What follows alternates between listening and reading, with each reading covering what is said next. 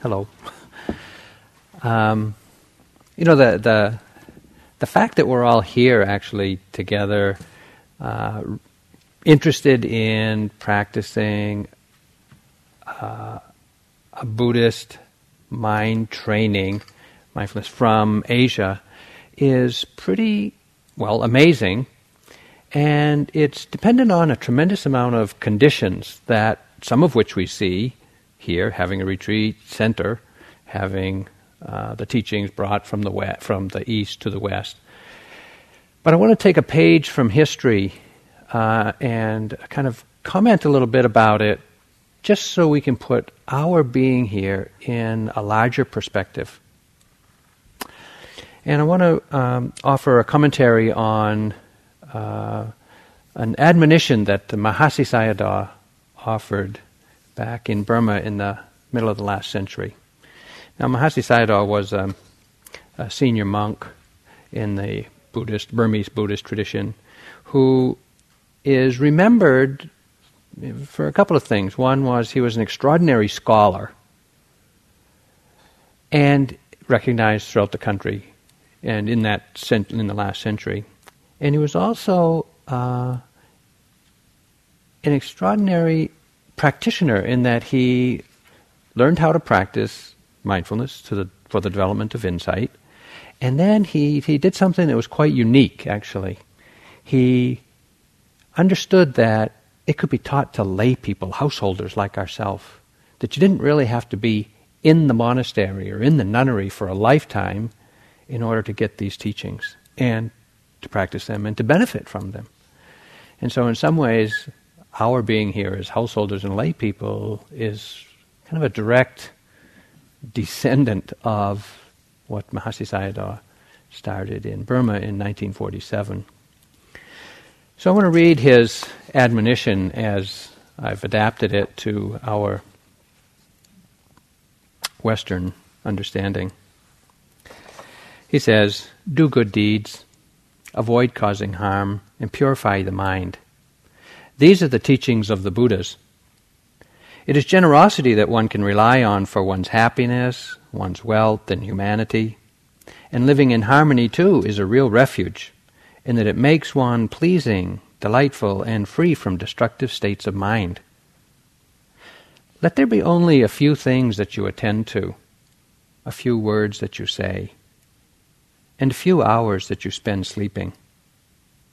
Love solitude. Be willing to learn, and seek good friends. These are the 6 factors contributing to good dhamma. Continuous mindful awareness leads to insightful understanding of the causal relationship between the mind and the body, their impermanence, unreliability, and insubstantiality, and such wisdom leads to lasting peace. This retreat, or this meditation center, should be a quiet place where we strengthen our faith, practice generosity, live in harmony, calm, and liberate the mind."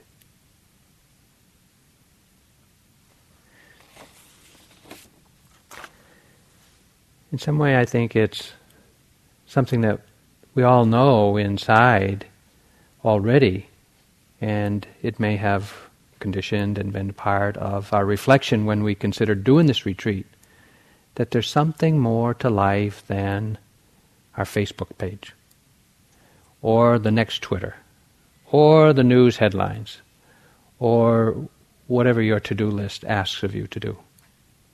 There's much more. And here we have the opportunity to discover it. And while the format of the retreat of sitting and walking in silence and just paying attention to the moment-to-moment experience seems pretty, ordinary, it's extraordinary in the power of what it does to our mind, to our heart, and in our life. So this encouraging counsel, as I call it, from Mahasi Sayadaw is really a call to practice and a call to really listen, practice, and realize for ourselves what the Buddha taught.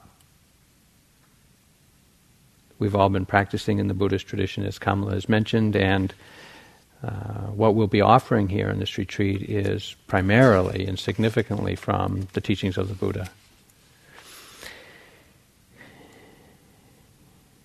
In some ways, Mahasi Sayadaw is aiming his encouragement and his guidance, his instruction, his admonition to your highest aspiration. What is it you want to do with your life?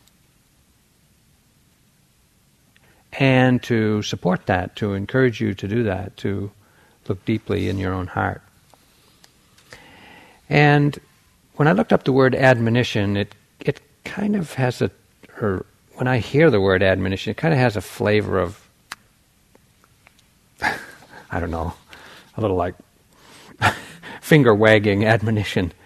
But it's really not. It's really meant to be a source of guidance and inspiration and encouragement on this path of awakening.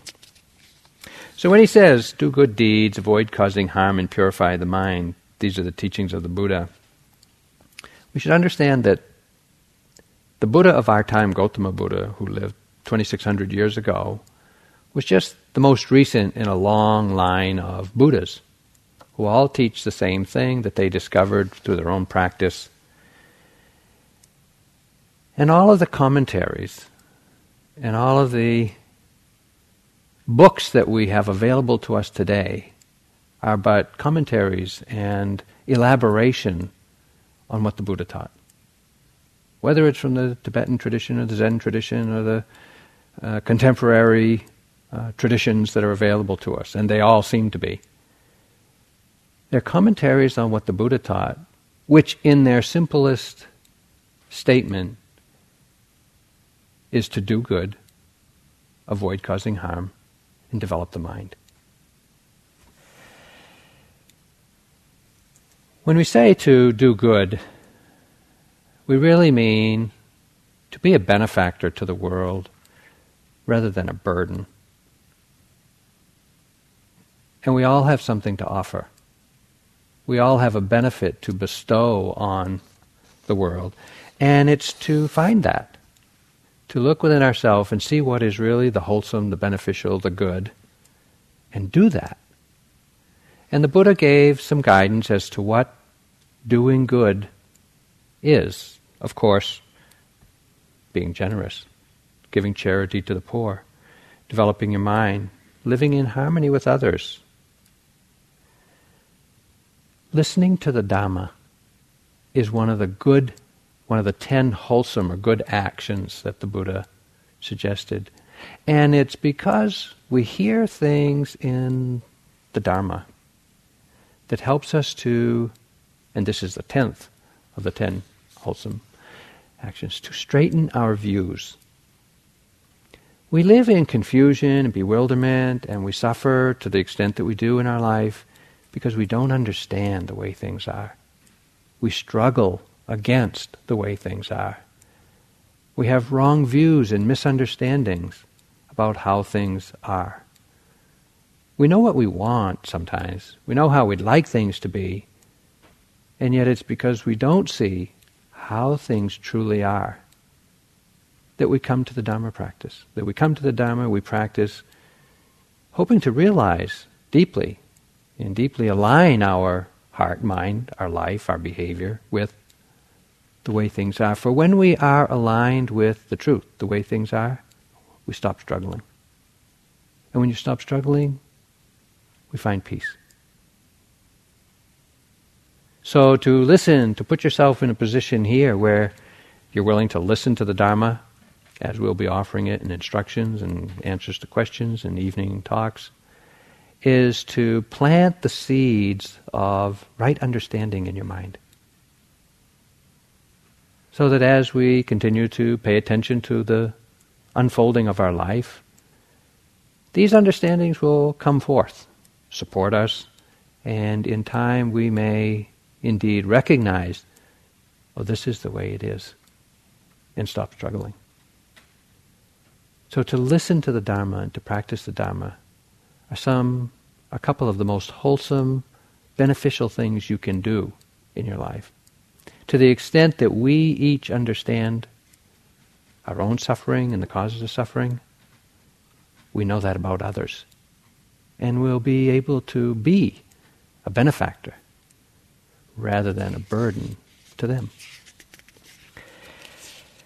To avoid causing harm is, as was mentioned, to really live with respect for others.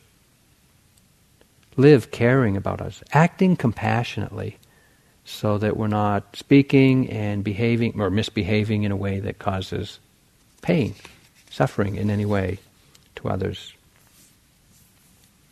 It's said that there are 10, just as there are 10 wholesome actions, there are 10 unwholesome actions. The usual and the familiar, not killing, not stealing, not acting out sexual energy in a way that causes harm. Carefulness of speech. And one of the three mental unwholesome actions are covetousness of others' belongings, ill will or some form of aversion.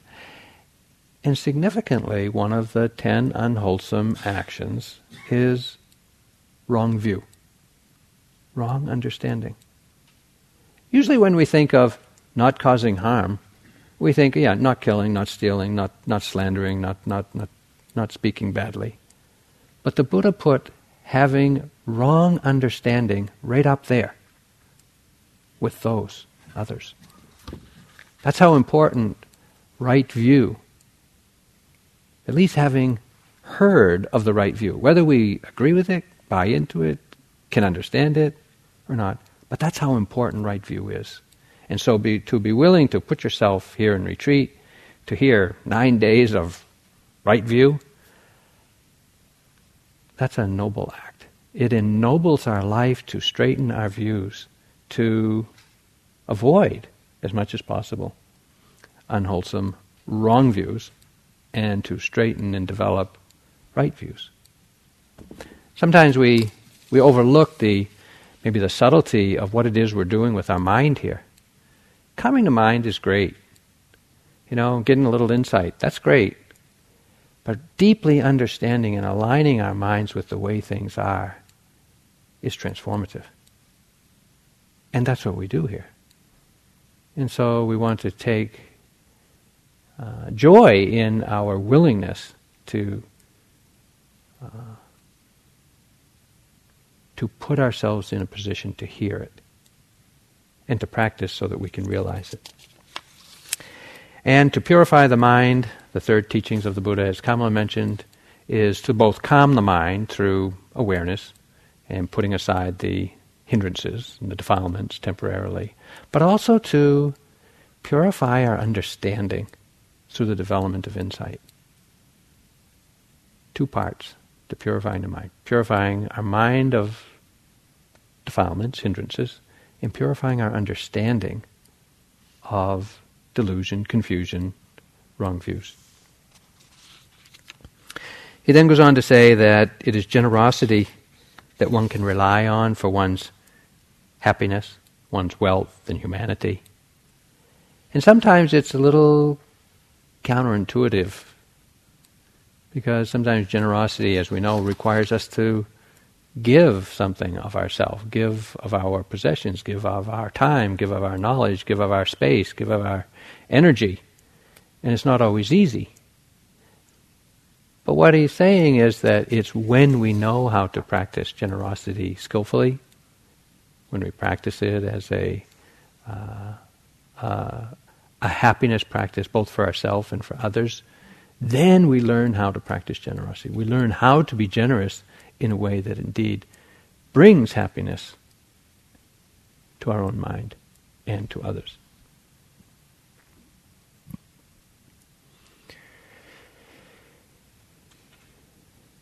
We live in a very complex, interdependent world.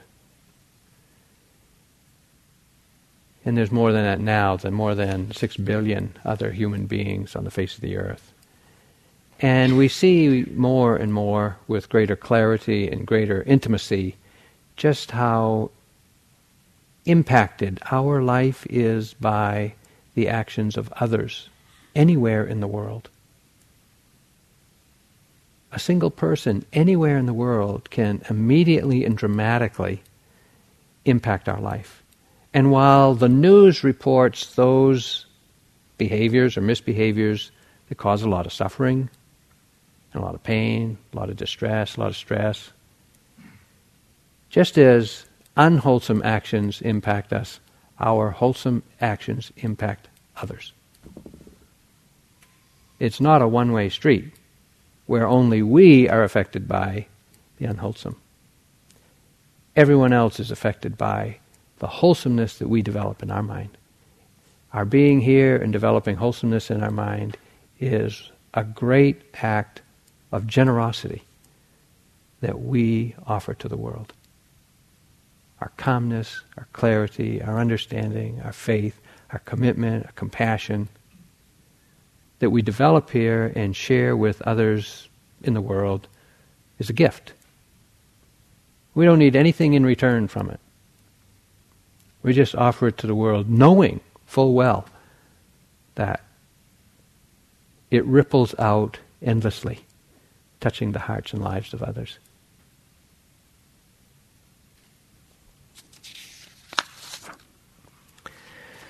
Living in harmony, too, he says, is a real refuge in that it makes one pleasing, delightful, and free from destructive states of mind.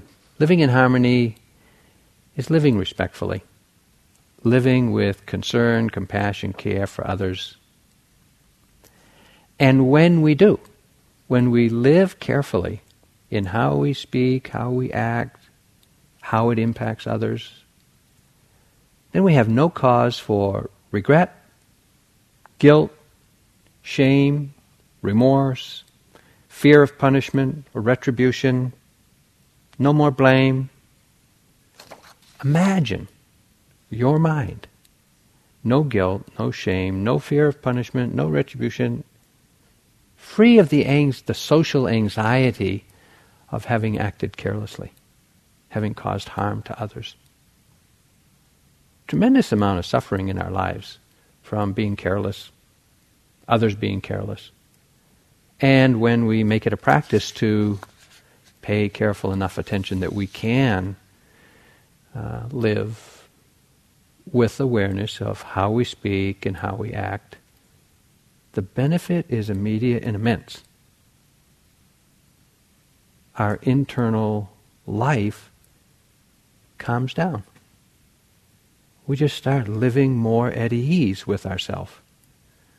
Not just harmony with others, but harmony with ourselves. And that would be a great relief. And to the extent that we practice the precepts here on retreat, you'll see we just come to terms with ourselves more easily. And if you made it a lifetime practice, it would be commensurately beneficial in your life.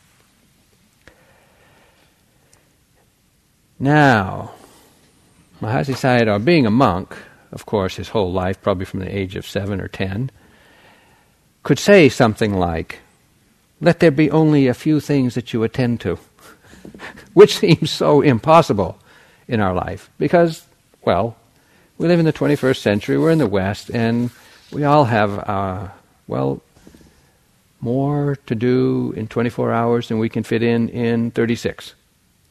Right? I'm not the only one, right? Right. And the to-do list, have you noticed, it never ends.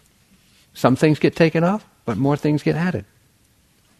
And sometimes we live our life as if it is to get through the to-do list.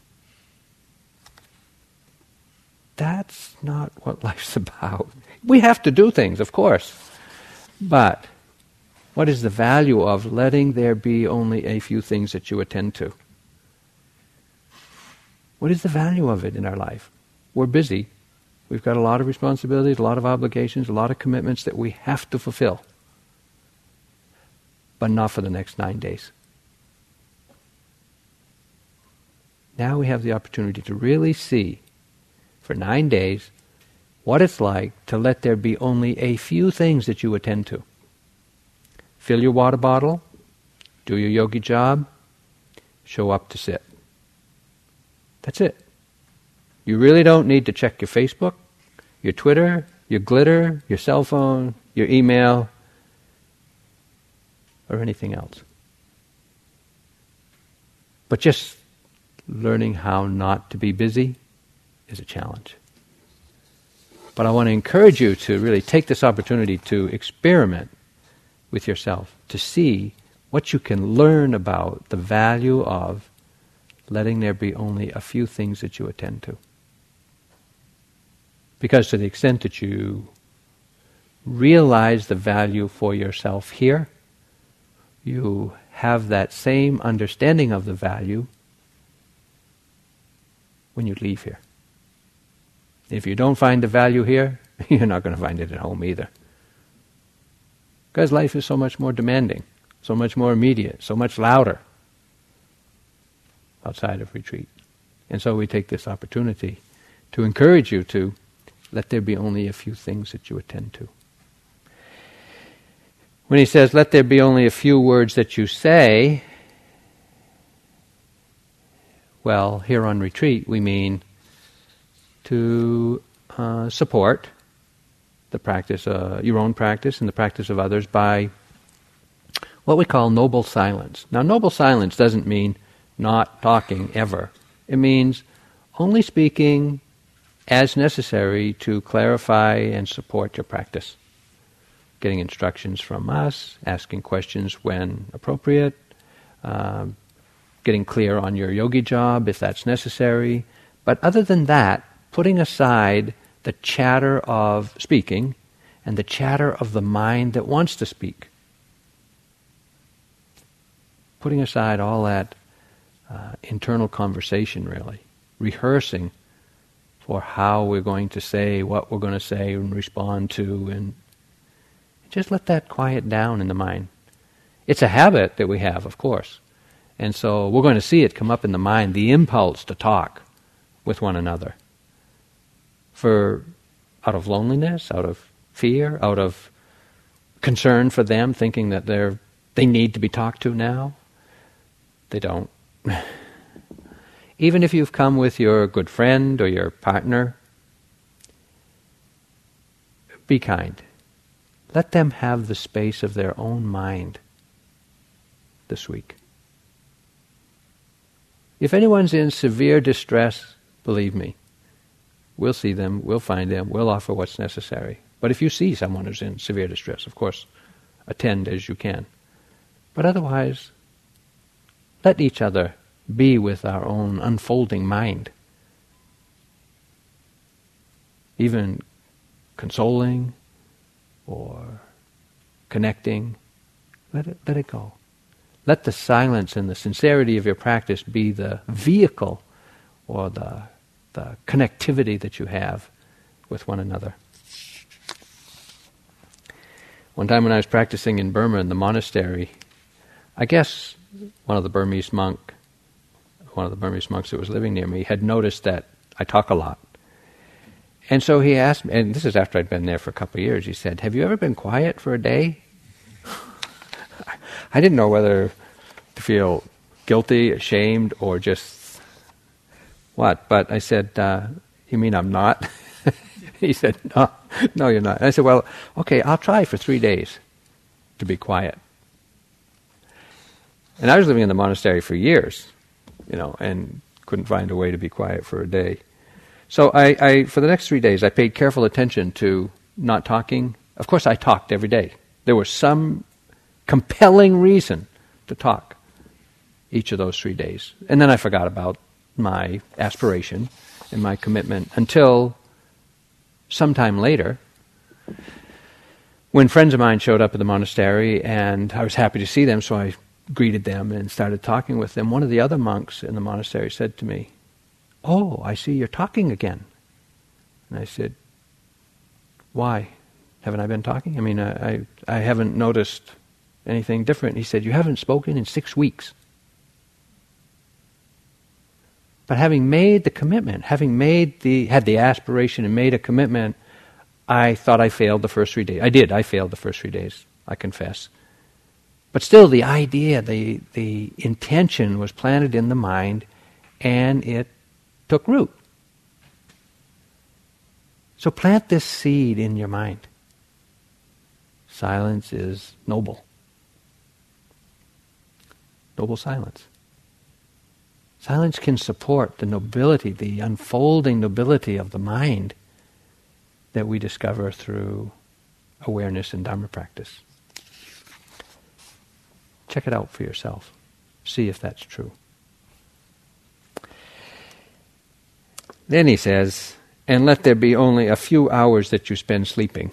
Now there's a famous line that Upandita, one of our teachers at the Mahasi Center, usually says, you can sleep as much as you like between 11 p.m. and 3 a.m. As much as you like. Of course, 4 hours doesn't seem like a lot. And when I first started practicing in the monastery, that's what was expected. You start at 4 hours. And it was, no kidding, 4 hours. And it was hard. It was hard for a while. I mean, because, well, I thought I needed much more, as you probably think you do. And for a while, you will. But test yourself. I encourage you to really check it out for yourself. What is it that makes you go to bed at night? Is it real sleepiness? Is it boredom? Is it loneliness because nobody else is here in the hall? What is it that stops the momentum of your practice for the day? What is it that keeps you from getting up when you wake up earlier than the wake-up bell? Look into your own mind and see the habits of mind that we have gotten comfortable with, that while here on retreat are an obstacle, really, to development of the mind. I'm not saying torture yourself without sleeping. Get the sleep you need, but only the sleep you need. Love solitude. Be willing to learn and seek good friends. These are the 6 factors, along with doing few things, speaking few words, and sleeping a few hours. These are the 6 factors contributing to good dhammas. Now, I read this and I said, love solitude and seek good friends. Wait a minute. Is that contradictory or not? Actually, it's not.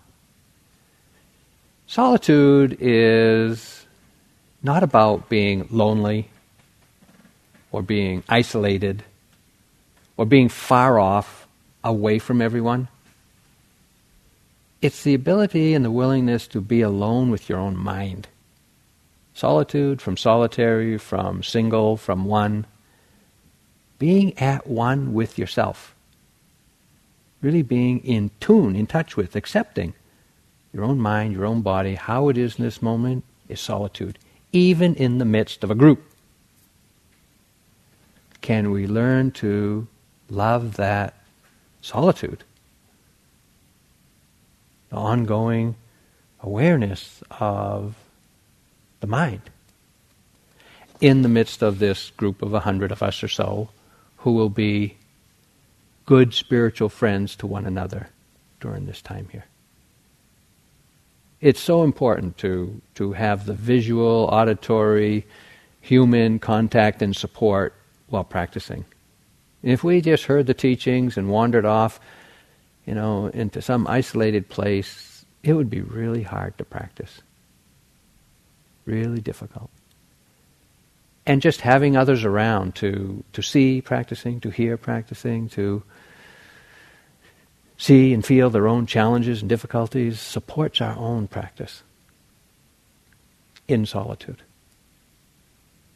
So learn to love solitude, the solitude of being alone here among good spiritual friends, those who can support you. Both, we're here to support you, and the other yogis are here to support you. The staff is here to support you.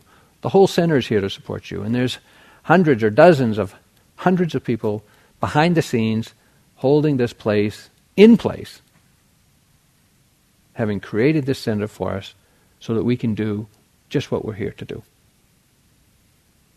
Without them, it'd be hard. So we can take refuge in that.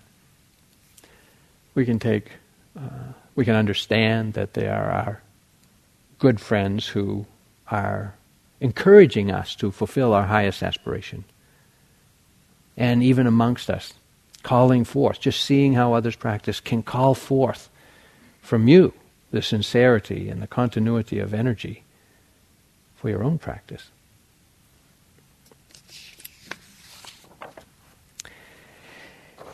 He says, these are the 6 factors contributing to good dhammas. What are good dhammas? We should understand that, it's not only feeling pleasant, being happy, that is good dhammas, but it's awareness, understanding, continuity of faith, feeling inspired, feeling knowing our aspiration, feeling clear, feeling calm, feeling non-reactive. These are good dhammas, good, pleasant and wholesome states of mind. They also sometimes manifest as spiritual goodies, delight, ecstasy, joy, bliss. And in the end, or along the path, we get to taste the peace of the unconditioned. These are the good dhammas, available if we love solitude, seek good friends, live simply.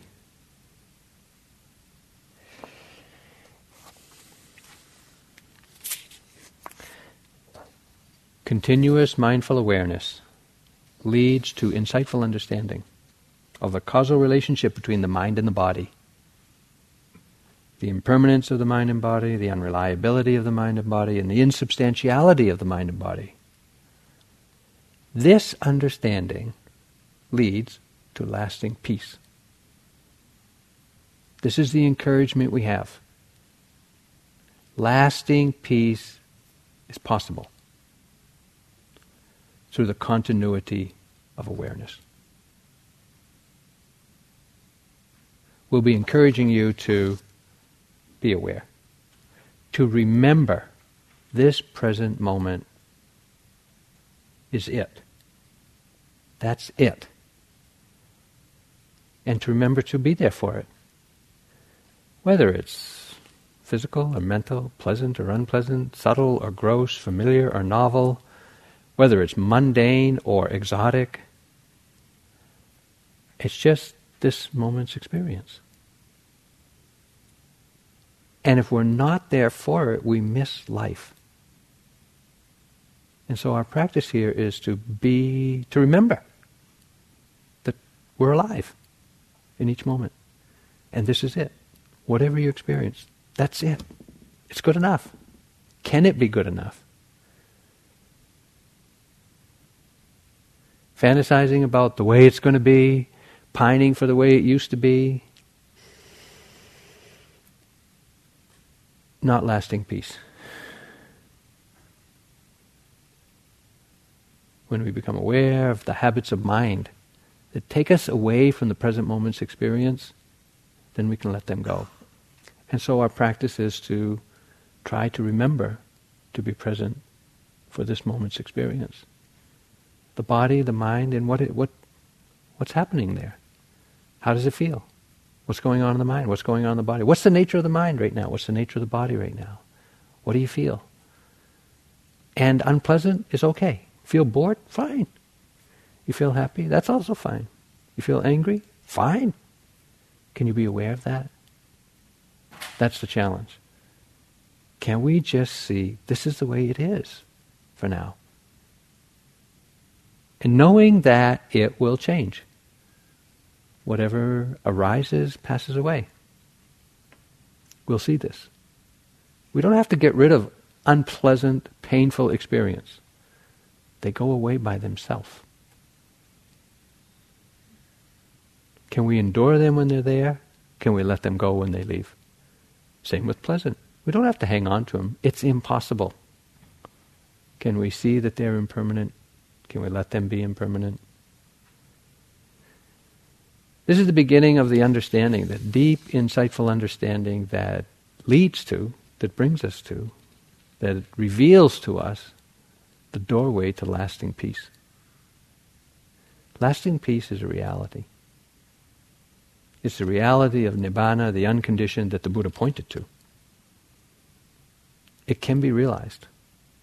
It's not only for people at the time of the Buddha, monks and nuns who've lived in caves for dozens of years. It's for you and I, as householders, in the West, in the 21st century. It is possible, if we practice.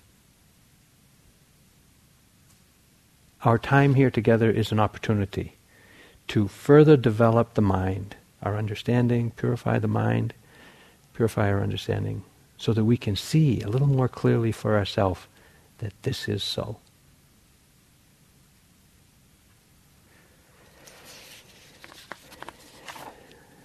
Let this retreat be a quiet place where we strengthen our faith, practice generosity, live in harmony, and calm and liberate the mind. We have the opportunity for the next 9 days to really see for ourselves the value and the efficacy of the teachings of the Buddha. And really to put into practice all of our aspirations, our energy, our faith, our confidence, our hope, what we've learned and practiced in the past, and to bring it here and to use it, to be aware moment by moment. And to the extent that we do, we'll confirm for ourselves what the Buddha taught.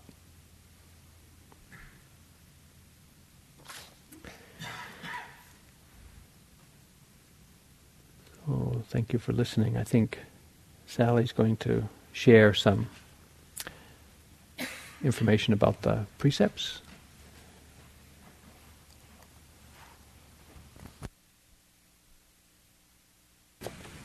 Thanks, Steve. So I want to lead you in the traditional ritual that we do at the start of every retreat, which is the taking of the refuges and precepts. But I realize that many of you have heard this a number of times before, and it's often late when we get to this section of the evening. And because most of us didn't grow up in a Buddhist culture where these practices of taking the refuge and taking the precepts were really part of our understanding from very early on, it can seem a little foreign. And so this concept of taking refuge in something isn't something we naturally do or easily do. And so I sometimes feel when I get to this point of the retreat a bit like the flight attendant on the plane, that's standing there with the safety instructions and saying, really pay attention to this. This is important. And everyone's reading their magazine or talking to each other or listening to their phone, their music on the thing, and they're going, this is really important, pay attention. Or sleeping, whatever. So, hopefully you're not listening to music or chat, you're not quite doing that, but sometimes I feel that we don't quite connect with it in the way that it can be connected to, because this is a powerful practice. Actually, I saw a skit once where, they had that scenario, the flight attendant giving the instructions, no one listening, and then the next bit is the plane has crashed and they're all in the water and the flight attendant's going, now you want me to give you the instructions for the life safety vest. Now you wish you'd listened. It's like, right. But it is a ritual, this taking of the refuges and precepts, but they're also practices that really do support our time here together, and of course can support our whole life of practice if we take them seriously. Taking refuge in the Buddha, Dhamma, Sangha, that's called the Triple Gem. But this concept of refuge, of taking something as a protection, in the Buddha, Dhamma, and Sangha, again, as I said, can seem a little foreign. It's not something we normally talk about or know how to do. So sometimes I offer this as, how about we're appreciating the Buddha, the Dhamma, and the Sangha? And we can do that by contemplating what our lives would be like if there weren't Buddha, Dhamma, Sangha. The Buddha hadn't existed obviously we wouldn't be sitting here today. But imagine if that person 2,500 years ago hadn't awakened and began teaching and passed down this great lineage, what our lives would be like. What our lives would be like without the Dhamma, without the teachings, without the truth, without a sense of a path of practice that could lead us to greater happiness and less suffering, to freedom. What our lives would be like without Sangha, without a sense of the wise friends that Steve was just speaking about. So if we contemplate in this way, perhaps we get a sense of how much Buddha Dhamma Sangha does mean to us, whether it's a historical Buddha and the lineage that he began. It also represents our possibility of awakening, the possibility of awakening, the Dhamma being the teachings of the Buddha, but also the truth, and the Sangha, the community of like-minded people who are practicing sincerely. If they didn't exist, obviously we wouldn't be here, and I know for myself, my life would be much, much poorer. Hard to even contemplate. So, just to hold this sense of appreciation as we begin this retreat for this triple gem that has allowed us to come together in this way. And then the practice of the precepts. Steve has spoken a little bit about them, how they just create a sense of safety and harmony in a community, an atmosphere of trust that we can really understand, have a shared understanding of respect towards each other and towards the surroundings. So really very important. Just to say briefly, the first precept is that of not killing other living beings, so we take good care of all of the beings around us. We like to end the retreat with as many yogis as we began the retreat, even if they do get a little irritating now and then. Please refrain. But it also refers to the smallest of beings, mosquitoes or things underfoot, that we take care with that each being wants to live. Next precept about not taking that which is not freely offered, so it's basically not stealing. We respect the belongings of others, the things that are offered by Spirit Rock. We take what's offered and we don't take what hasn't been offered. Third precept about sexuality, and not using our sexual energy in a way that can harm or abuse someone else. And here on the retreat, taking a more limited sense of that, where we really don't express our sexual energy, again, to allow everyone to have a sense of privacy on this retreat, that they're allowed to have their own retreat. So really keeping inward any form of sexual expression through word or gesture or looks, it's just kept within. And then the fourth precept of wise speech, abstaining from false speech. Steve said in this retreat we take it as noble silence. He spoke a little bit about that.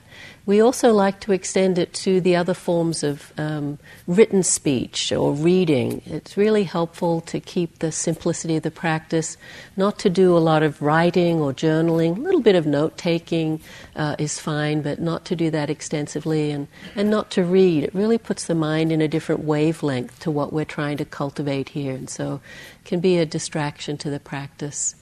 Last precept of that, of not taking drugs and intoxicants that cloud the mind, lead to heedlessness. We're looking to clarity of mind, so recreational drugs are not recommended for this retreat. So keep things simple.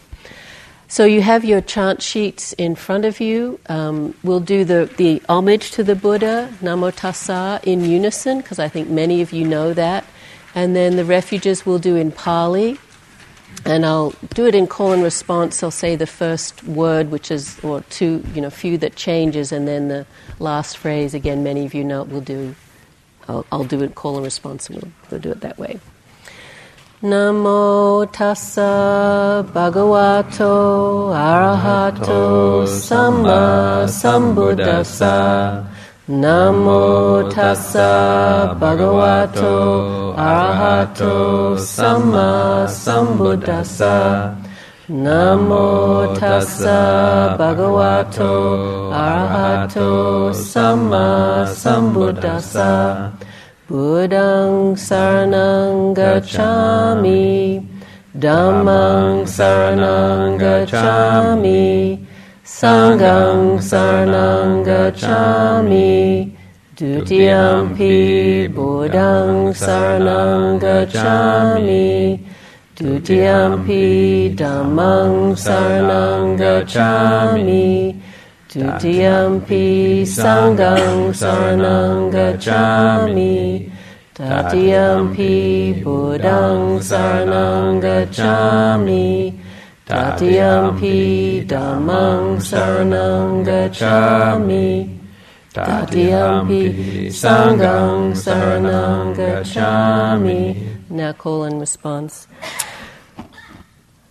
Panatipata, Panatipata, Veramani Sikkhapadang Samadhiyami, Veramani Sikkhapadang Samadhiyami, Adinadana, Adinadana, Veramani Sikkhapadang Samadhiyami, Veramani Sikkhapadang Samadhiyami, Abrahmacharya, Abrahmacharya, Veramani Sikkhapadang Samadhiyami, Veramani Sikkhapadang Samadhiyami, Musawada, Musawada, Veramani Sikkhapadang Samadhiyami, Veramani Sikkhapadang Samadhiyami, Sura Meraya, Sura Merya, Majjapamadatthana, Majjapamadatthana, Veramani Sikkhapadang Samadhiyami. Veramani Sikkhapadang Samadhiyami. And there are 8 precepts that we'll talk about. The main practice in the 8 precepts and not eating after the noonday meal. We'll give the opportunity to take them at another time, but for now we'll just go with the 5 and do the homage at the end. Idang me silang, Idam me silang, Maggapalanyanasa, Maggapalanyanasa, Pacayo hotu. Pacayo hotu. So with that we formally enter the retreat realm, and we're just going to end with a few minutes of meditation practice led by Guy.